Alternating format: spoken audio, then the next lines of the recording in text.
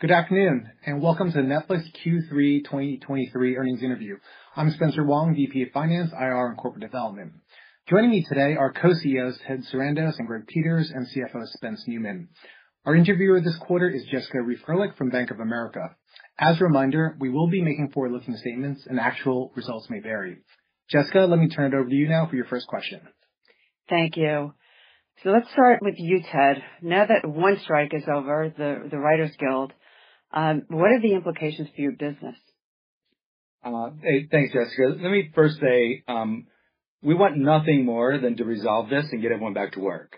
That's true for Netflix. That's true for every member of the AMPTP. It's why our member CEOs have prioritized these negotiations above everything else we're doing. We spent hours and hours with SAG-AFTRA over the last few weeks, and we were actually very optimistic that we were making progress. But then at the very end of our last session together, the Guild presented this new demand that kind of on top of everything for a per-subscriber levy, unrelated to viewing or success, and this really broke our momentum, unfortunately.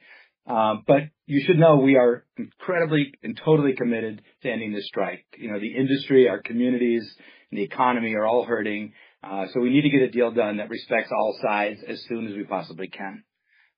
In terms of, the impact, these are the times that I'm glad we have such a rich and deep and broad, programming selection. Programming costs themselves rise nearly every year, primarily driven by competition. Competition for talent, competition for shows and films, and you can see we've managed successfully through that year on year on year. And the same is true for during COVID, when we were able to manage the slate through a prolonged and pretty unpredictable production interruptions. So, but I really think we're not really that focused right there on how this impacts much, except for our biggest opportunity, which is to continue improving the quality of the slate. We're focused on that day in, day out, year in, year out, and I'm incredibly pleased with Bella and the team and the progress that they're making. So if you'll indulge me for just a second, I just would draw your attention to the Q4 slate as an example of that. Headlined by the return of The Crown for its final season. This is one of the most ambitious television shows in the history of television. We have a new season of Big Mouth, new season of Elite, the launch of Berlin, which is a spin-off from our La Casa de Papel or Money Heist franchise, and new limited series like All the Light You Cannot See from Sean Levy. That's incredible, and Bodies from the UK. And that's just on the TV side. And on the film side, one of our strongest quarters ever. We have this enormous science sci-fi spectacular from Zack Snyder, Rebel Moon, a new film from David Fincher, The Killer, and these films that just lit up the fall film festivals recently, like May, December from Todd Haynes and Bradley Cooper's Maestro, the doc feature, American Symphony. That's all coming in Q4. And for family viewing too, we've got a new animated feature from Adam Sandler called Leo that's hysterical. Chicken Run 2, which is the sequel to the most successful stop-motion animation film ever. And a new series from the CoComelon world called CoComelon Lane. Family Switch from director McGee, stars Jennifer Garner and Ed Helms. So it's an incredible slate, something new and exciting for all tastes, all moods, all ages. And we're just super proud of the team that they've been able to manage through this and still deliver so much joy for our members. One more on strike related, like the aftermath. You discussed at a recent conference giving talent more transparency. Could you talk about what that looks like? What are the new metrics talent will be paid on, and is it even standardized across the industry?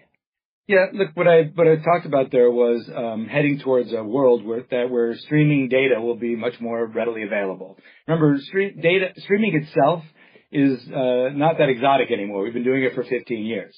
So we, in the beginning, we thought there was a hard kind of apples and oranges comparison to ratings and streaming. And I think we've gotten to a place where it's mostly about engagement, and that does capture the value of watching, and that things will become much more transparent the way TV's always had ratings and music's always had Billboard and the theatricals always had box office. So it'll be much more common for the data to be fully transparent. What I didn't mention, though, is that part of our reason for not publishing early was part of our promise with creators.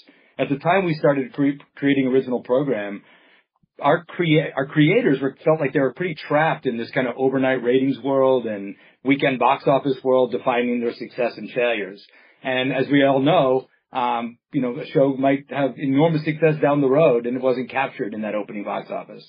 So part of this was the relationship with talent, not just the business aspects of it.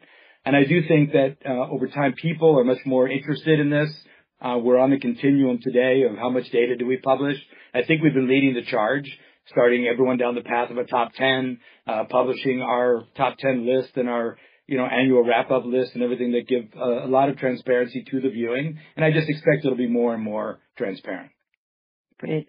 Let's move on to paid sharing. Have you identified most of the borrowers? And can you provide any help in how much more is left to go in the challenge in completing the crackdown? Sure, I'll take that one. And I'll start by saying we're just incredibly pleased with how it's been going. And you can see the progress from our membership growth in Q2. Now in Q3, you can see it embedded in the revenue outlook for Q4. I think paid sharing represents the kind of difficult challenge where, we needed to balance both important, relevant consumer considerations with the importance of ensuring that our business got reasonably paid when we deliver entertainment.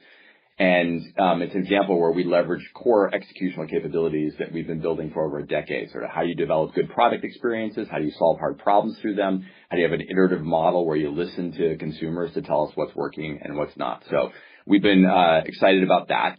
But because it's such a challenging problem, we're shifting essentially consumers' expectations and what they expect from us.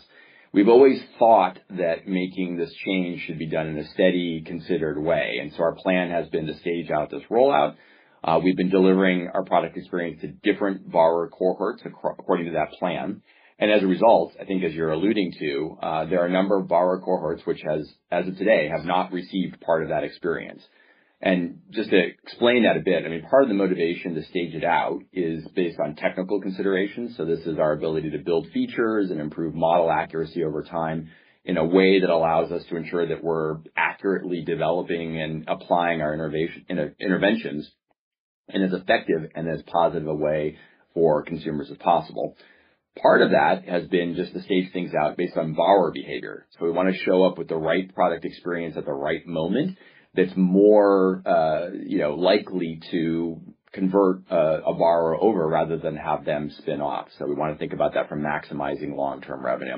So we're going to continue the rollout for the next couple quarters. I think folks are trying to figure out how much juice is left there. And I would say we anticipate that we will have incremental acquisition, incremental ads for the next several quarters. We've seen that in the last couple of quarters. I think also worth noting that was on top of also very healthy organic, meaning not driven by paid sharing growth.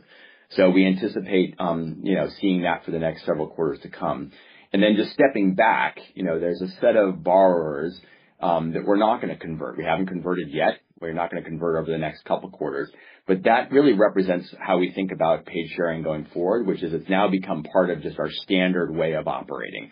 And, we have many hundreds of millions of qualified, households out there. They're smart TV households that we want to win over the next several years. And those borrowers we're not going to convert in the next couple of quarters represent that same group. So we got to go after them the same way we're going after people who have never signed up for Netflix, which is having an incredible content offering and incredible value, and get them so excited that they just have to sign up. Right. Moving on to the recent advertising restructuring. Can you talk about why you made the management change and what you would like to accomplish? Yeah. First, I'd say Jeremy has done a great job getting us essentially from zero to where we are today. She's laid the foundation for the ads business. She's hired and built a burgeoning team of leaders who in turn now are hiring the teams and people who are going to take the business forward. But it's an important time and I think a great time for Amy to come in and extend that great work, to build on that foundation and drive our ads business to the next level. And, why am I so specifically excited about Amy in the role? First of all, she's a high Netflix tenure employee. She's been with the company for over 7 years. She's demonstrated really positive impact and great results in several different roles, but most recently as part of the studio and leading a big global team that is scaling very, very, very quickly, which sounds familiar, when you think about where we want to take our ads business. Second, she's got broad entertainment experience ranging from content licensing, distribution. She's got business development, finance strategy at Netflix and in prior roles. So I think when you think about that assemblage of skills, and you think about the existing ads leadership team that we have that has got a rich history in ads in general and connected TV, especially you think about somebody like Peter Naylor who started, selling connected TV at Hulu. That's a strong team to take our ads business to the next level.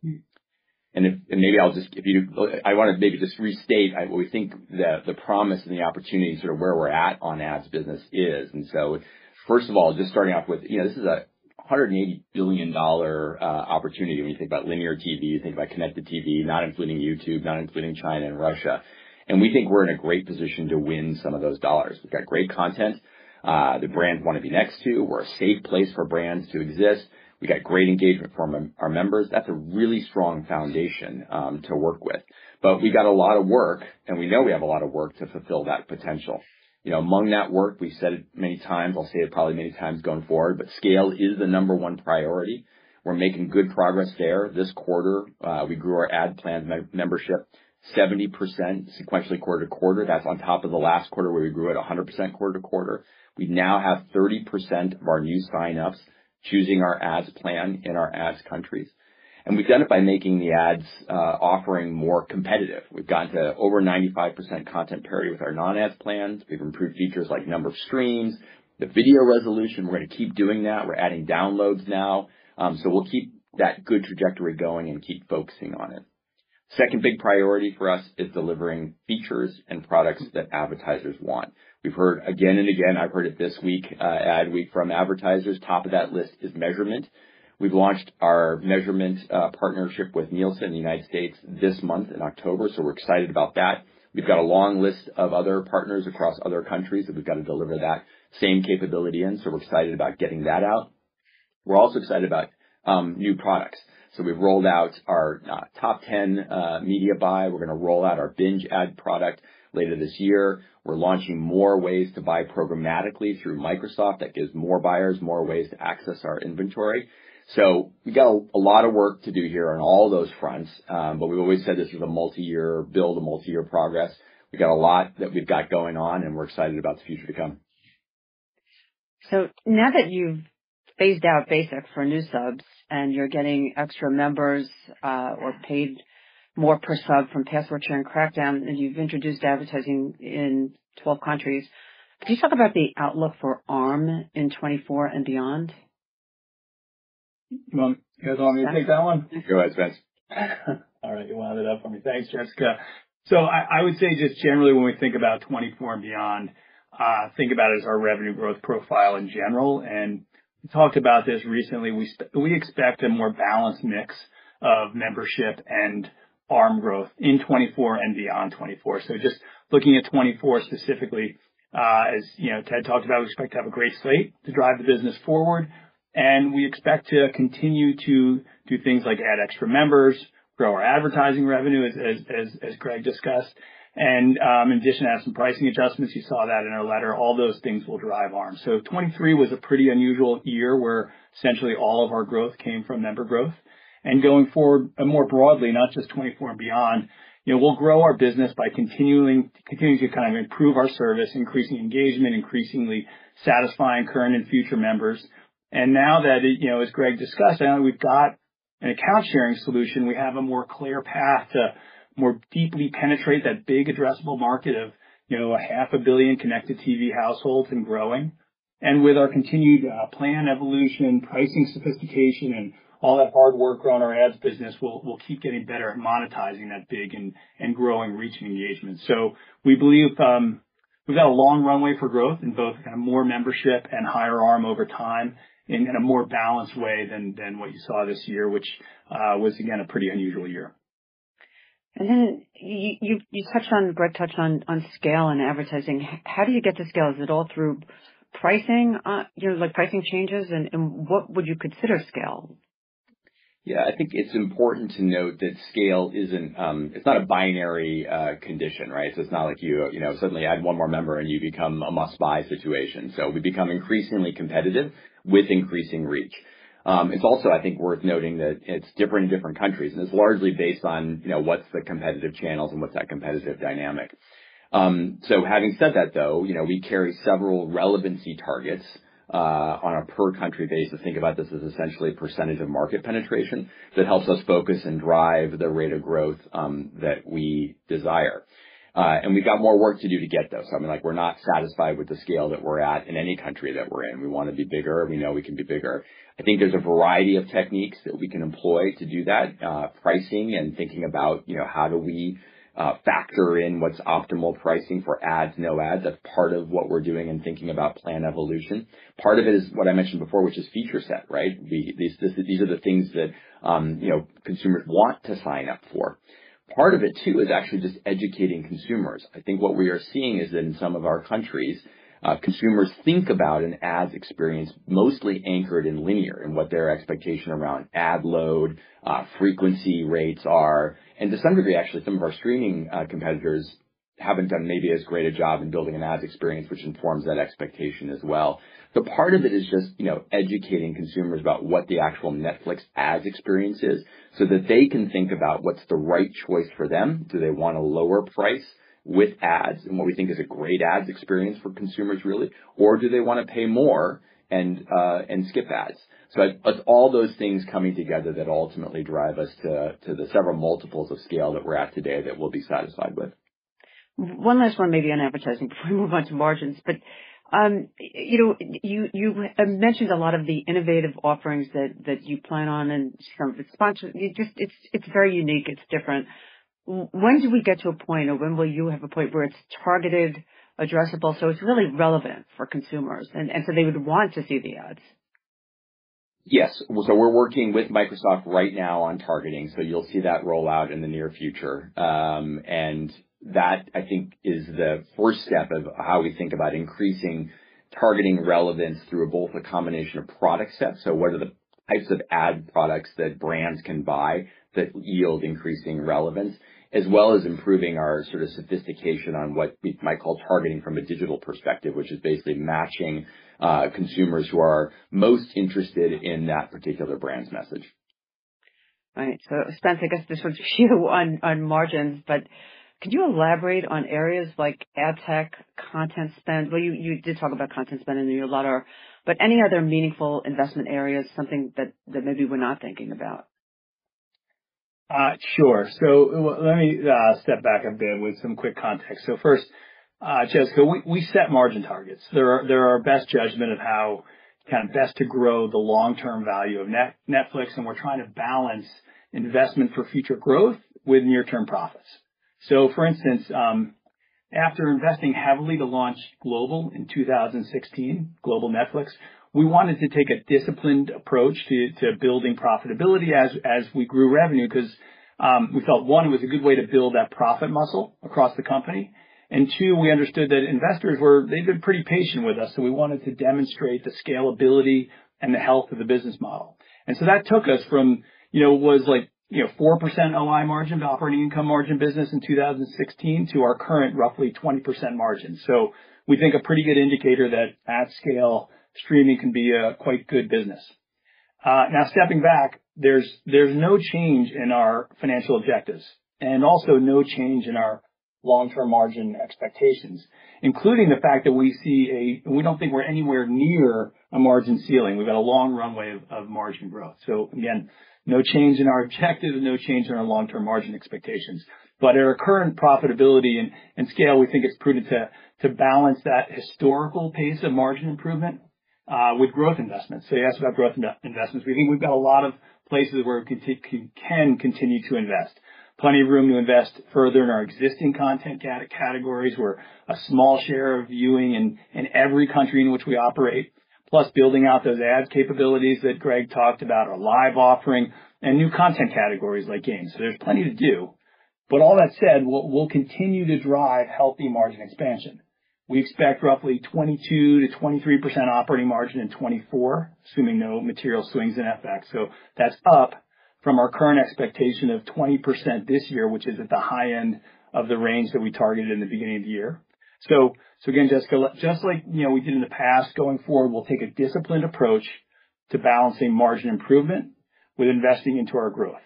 We actually put a chart at the end of the letter that shows how we've managed that balance historically, growing content investment, profit margins, and cash flow. And you should expect that we'll carry that same discipline going forward as we invest and grow into that big opportunity ahead. How does licensing content from third parties play into your overall content strategy? It seems like you've had incredible success with third-party content you always have, but in the last year, things like Suits or Band of Brothers, and you mentioned it in the letter. But if you could just talk about the third-party licensing. Yeah. Licensing third-party content's always been part of our strategy, and something we've been really great at being able to do is match that audience. I think Suits is a great example of the impact of the Netflix effect that we can have. Because of our distribution footprint and our recommendation system, we were able to take Suits, which had played on cable and had played on other streaming services, and pop it right into the center of the culture in a huge way, not just in the U.S. but all over the world. According to the Nielsen charts, Suits was the number one watched streaming series for 13 straight weeks. That is a record for Nielsen. So this continues to be important for us to add a lot of breadth of storytelling to our consumers who have a wide range of taste, and we can't make everything, but we can help you find just about anything. That's really the strength. And I do think that you mentioned Band of Brothers, but in that HBO deal, we had Insecure, we had Ballers that came out, and they were very successful on Netflix, and they popped into the top 10 on their originating network for the first time. So that was on their streaming service, which is really powerful. And I think we have more to come with 6 Feet Under and True Blood coming, and not just on the TV side, but we're also proud to be able to bring movies like Super Mario Brothers and Spider-Man Across the Spider-Verse from our other suppliers. And, in one way or another, we're in business with nearly every supplier, including our direct competitors. And I think that we bring a ton of value to them. And I think when you think about what happens when that show runs in and becomes a huge success on Netflix, it has lasting value. I mean, look at the value we created that still continues today for shows like Friends and The Office and Full House and Gilmore Girls and all these other shows that really found an audience on Netflix even after they have more or less played out through traditional models. Right. Spence, one more on margins for you, but you said in September that long-term margins will be, I think the way you said it was similar to other networks, which historically have been in the 40 to 50% range. Could you help us think through the ramp in margins over time? Jessica, I'll probably disappoint you as I have in the past on this. We're not going to put a long-term number out there. As I said, we don't see any ceiling, any near-term ceiling to our long-term margin potential. We've talked in the past about how we're going to feel our way through to those kind of long-term steady-state margins, but we think we have a lot of things working in our favor. We have a very scalable business model. You see that play out over the last handful of years and continue to do so as we produce content all over the world for big local impact, but also with the ability for those stories to, through great subs, dubs, discovery, to reach more and more people and to be enjoyed around the world. So it's a very scalable content model. It's a global network at scale that has, in many ways, has not been seen with legacy entertainment networks. So we think we've got a long way to go. And as I just talked about, we want to balance those increasing profits in the near term with investing into that long-term opportunity. So still a lot of runway. That's, a set of benchmarks you can look at. There's others as well, but suffice to say, we think we've got a long and healthy runway in terms of growing margins. The only thing I would add to that, Jessica, also totally agree with what Spence said, which is, again, a lot of opportunity to grow margins, but profit dollars also matter too, right? So as we expand into big new addressable markets like advertising that Greg alluded to, or gaming also, right? So, those open up big new sort of areas for us to expand into. And we intend to grow margins too, but we also want, a lot of profit dollars as well. So we're not narrowly optimizing just for percentage margin. Right, of course. You announced some price changes today in premium and basic in several countries, and more to come. Can you provide a current view of price increase or time frame for the standard tier? Yeah. So, as our focus on plan evolution over the last 18 months has largely been about paid sharing. And now that we've rolled that out, We broadly see the benefits, as outlined in the letter. That's become a normal part of our business, which then allows us to return to our core approach to pricing. And that approach, that philosophy has not changed. We look to wisely invest the money that our members pay us, deliver back to them more amazing stories, more entertainment value. And then when we think we're doing that, we'll occasionally ask them to pay a bit more to keep that virtuous circle spinning. So hence the changes that you noted and that we've announced in the letter. I think it's also worth noting that we seek to have a wide and even wider over time range of price points with a corresponding set of features, of course, that allows entertainment fans from around the world that have different needs to be able to access the great storytelling that our creative partners are doing at a price point that works for them, at a feature set that works for them. Part of that widespread is the low entry price point. And that's why we're keeping that low entry price point static as it is. So we think that this, $6.99 in the US, £4.99 in the UK, €5.99 in France, I guess it's an incredible entertainment value. And if you think about the breadth and the variety of storytelling that we're offering, whether that's compared to our streaming competitors, compared to traditional pay TV, certainly, even the price of a movie ticket, we think that's just an amazing offer. And our goal and plan is to continue to be a great entertainment value. And beyond that, we're not going to comment on other price changes or other changes on tiers. We'll sort of find our way based on that philosophy and see when the right time to ask customers to pay a little bit more would be. One more question on the pricing, though. Would you be given the price increase for just premium and basic, not standard? Do you expect any, or advertising tier, do you expect any movement between the tiers as a result of these price increases? I think pricing always results in a bit of movement between the tiers. More of that movement is how people are signing up. So we see that as more, what it influences. But also it'll influence plan changes as well. But generally plan changes tend to be plans tend to be relatively sticky. So I would imagine that that momentum will continue. So your letter today says that you will, stated that you will spend $17 billion in 24 on content spend, up from $13 billion in 23. Obviously, that was somewhat strike impacted. How can you help us think through how content spend will grow beyond 24? What is normalized growth? Well, you see that we've done is we've wanted to grow the content spend, just about a half a step ahead of revenue to create the value proposition for our members. So the more we put into it, and a lot of it is tied to the ability to create hits out of that pool. And I would say one thing, if I could, if you don't, this past quarter we had this really remarkable story about something that we could do. Which Spence talked a little bit about the kind of scale of the content spend, but this show One Piece. One Piece is something that is a very unique property. It's created 26 years ago by Kiro Oda. It is over 1,000 episodes of the animated series based on the Japanese manga. It's nearly sacred IP. And we were able to, with our Japanese creative teams and our American teams getting together, working with our partners at Tomorrow Studios and the showrunner Stephen Maeda, to adapt this into a show that the world fell in love with. And when I say that is we've got, this show is #1 in 84 countries around the world, which is something that Stranger Things didn't do, that Wednesday didn't do. And it's so rare for an English show to be that popular in Japan and Korea, Brazil, and in the U.S. at the same time. And the other fun part of it is, Inaki Godoy, who stars in the show, it was one of the most difficult casting challenges in the history of our original programming was who's going to play Monkey D. Luffy. And he was right under our nose, right in our talent family. We discovered him a couple of years ago and had him in this great show in a Mexican series called Who Killed Sarah? And then we were able to cast him in this, and now he's a global superstar. So this is that kind of thing you could do well, thing that's hard to copy, and gives us kind of competitive running room from our competitors being able to do that more and more. When I say that, I don't mean making things more global. I think making things that really resonate for the core audience. And usually local audiences want very local content.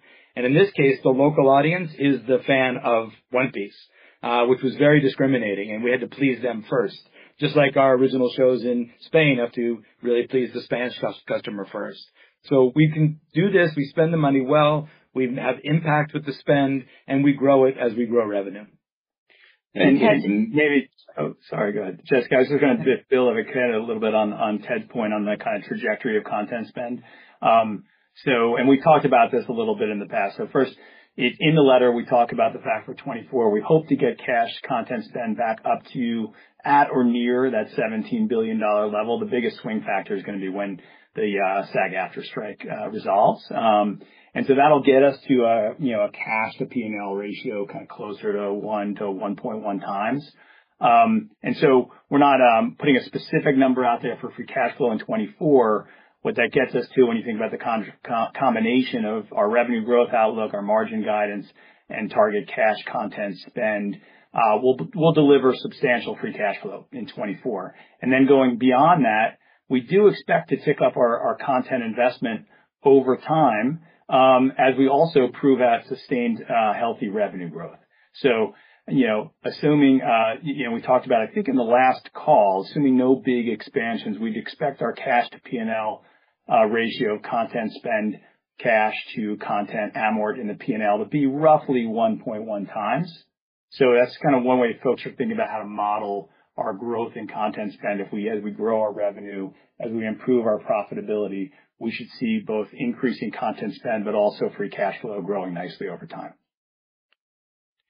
And just a follow-up for Ted, though. There's so much going on in content right now. Could you maybe talk about investment priorities? Like, how do you think about whether it's local language, film, TV? You've made a lot of deals with some third-party film companies, television companies. Could you give us some color on how you think about content spend? Yeah, we always have a lot of plate spinning because our members have got such different tastes and different desires, and we're trying to please them all. And like I say, trying to find that person who really fell in love with us for prestige TV and then discovered Love is Blind. That's a pretty common household, to be honest with you. So we've got to be able to be good at so many different things. And our partnerships, I'm assuming you're talking about Skydance in this case, really helps us find and keep up that scale as we grow.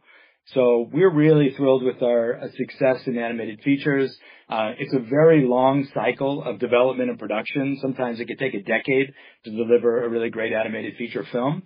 And as you know, we move pretty fast, and we've been moving pretty fast. And no single company has ever really successfully launched more than 2 animated features in a single year. So we, that deal helps us to complement the work that we're doing. Like you saw this year with Leo and Chicken Run coming out and Nimona that already came out. So we've got there's a ton of appetite. If you look at the top 10 animated features since Nielsen's been tracking movie watching, and 7 of them are animated features. So there's a lot of appetite for animated features, and we're committed to that part of the business. And we do that through a combination of licensing, of partnerships, and original production and original creation. And not just in the U.S., but all over the world. So we have to find that right balance of finding the right product market fit, which helps us grow those territories, and most importantly, helps create a value proposition for consumers. And they could say, hey, that what I pay for Netflix, I can pay a little bit more because I get so much value there, and I'm spending so much of my time there. So if you think about for the last 37 of the last 38 weeks of this year, Netflix has had the number 1 streaming series in all of streaming. And for 31 of those 38 weeks, we've had the number 1 movie too. And in any given week, we might have had the number 1, 2, and 3. So we really, we've got a lot going on, and we've got to stay focused on continuing to improve the value proposition to consumers, which drive the numbers that we've been talking about on this call. Spence, you announced a very significant increase in your buyback today. Should we think of the $2.5 billion buyback in the third quarter as sort of a run rate moving forward?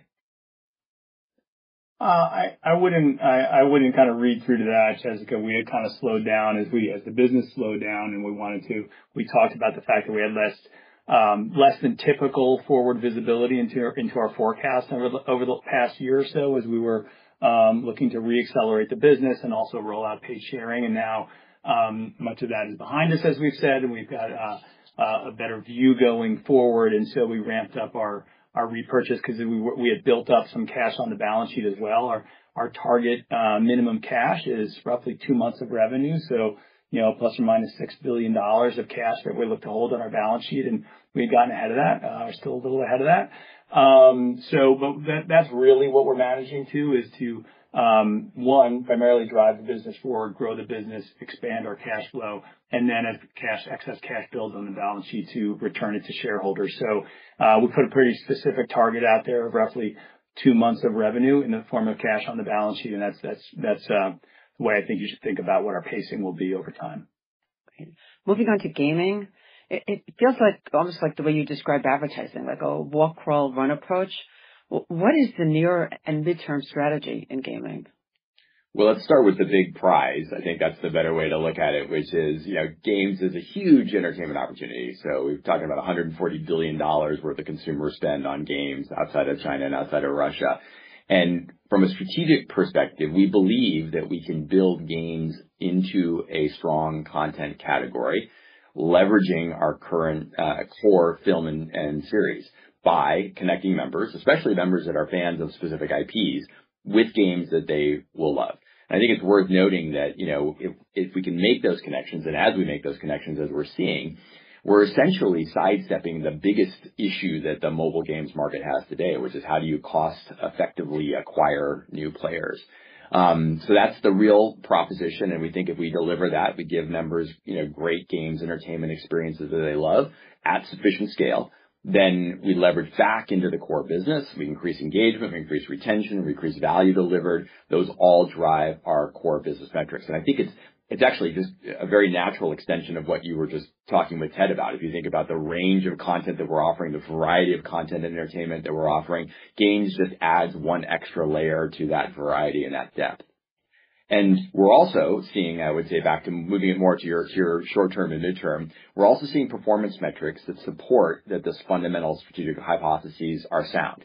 So games engagement right now on our service drives core business metrics in a way which is incremental to movies and series. But the main challenge ahead of us to get to your midterm is that our current scale and frankly our current investment level are both very, very, very small relative to our overall content spend and engagement. So now our job is to incrementally scale to the place where games have a material impact on the business. We've got ambitious plans there. We want to really grow our engagement by many multiples of where it is today over the next handful of years. And we can see, how to get there. Looking a layer deeper at the title level, we see, some titles are really working for our members and they're working for our business. If we can do more of those, we know we can scale into that proposition. We've got to do that through better title selection based on everything that we're learning. We got to do it on better product features to maximize connection with the audience for any given title. And we have to do it by gradually improving consumer awareness, which is we've seen is when we launched other content categories. You can think about unscripted or you can think about film. That broadly lifts overall engagement metrics as consumers learn that we're a place to go to find games. I'm excited about what we got going on in Q4. We're going to launch some big high-profile titles, which sort of keeps that drumbeat going. We got Dead Cells. We got Football Manager 2024. We've got Money Heist. Think about connections with RIP. That's coming in Q4 as well. That's Casa de Papel for folks who have saw it in that language. We also have Virgin River coming in Q1. So as you pointed out, this trajectory is not dissimilar from what we've seen before. When we've launched a new region, think about Latin America, or we launched a country like Japan where, traditional Western media companies have struggled, or we launched new genres, like unscripted. We've got to crawl, walk, run, and we build it, but we see a tremendous amount of opportunity to build a long-term center of value of entertainment, more entertainment value for our members. It's a great experience for the super fan to get themselves in the universe in between seasons of a show. It's really exciting. Jessica, we have time for about 2 last questions, please. Okay, great. I'll get 2 in. So the first of the 2, sports. You're creating the Netflix Cup tournament to be aired next month. Yeah. Is this a change in your sports strategy at all, or how should we think about that? Yeah, I knew this was coming, Jessica. We are in the sports business, but we're in the part of the sports business that we bring the most value to, which is the drama of sport. So look at the success we've had with Drive to Survive. Look at the success we've had with Tour de France, Quarterback, Full Swing, Untold. Most recently with Beckham. David Beckham's one of the biggest stars in the world, and his documentary on Netflix brought him almost 500,000 new social media followers in a week. So we're having a big impact on sports through the thing that we're most great at, which is the drama of sport. The Netflix Cup is a live event that actually brings together the cast of Drive to Survive and Full Swing and puts them into a live golf tournament that we are going to stream live on Netflix on November 14th. And I think about it as a great way of extending those great drama of sport brands that we've created, but no core change in our live sports strategy or licensing live sports. We are investing heavily in increasing our live capabilities so that as the demand grows for that and we find different ways that the liveness can be part of the creative storytelling, we want to be able to do that at big scale. Right. There was some news also today, I guess, on comedy. But my last question, to stay with what Spencer asked, you've talked a little bit more recently about your ancillary businesses, including the Netflix House. Can you talk about what that looks like over time? And will it be a big investment area, but more importantly, will it be a contributor? Yeah, look at this initiative is inside of our consumer products and experiences group. Today they run these successful businesses where they travel these live experiences all over the world, and fans engage in them in ways that would shock you. People love these things so much they show up. Dozens of people have proposed marriage at the Bridgerton Ball. It's really important, a way to kind of deepen fandom, a way to express fandom. You kind of see it on a large scale with theme parks. These build-outs are not going to be like a theme park, both in that they won't have that gigantic, CapEx, and they also, we expect that fans will go multiple times a year, not just once every couple of years. And it's a way to take a business that's really good at growing our brands and strengthening our brands, and today has to have a big startup and shutdown cost as they travel around, and put them under one umbrella, where we can add a little technology and make it a really phenomenal experience, from being as part of the Money Heist escape room, or the Stranger Things experience, or the Squid Game challenge, all those different things that people can do live together and have a lot of fun. And they could also go to the Netflix Bites and have a food experience with all the Netflix food brands. So it really kind of strengthens the brands and strengthens the excitement about the things that people are watching on Netflix and falling in love with, and gives them a place to go and express it. It's not a material investment relative to the big business that we're all in, but it's a great way of building it, like our consumer products business. Great. Well, Jessica, thank you very much for your questions, and we appreciate everybody tuning in to our earnings call, and we're looking forward to chatting with you all next quarter, if not sooner. Thank you.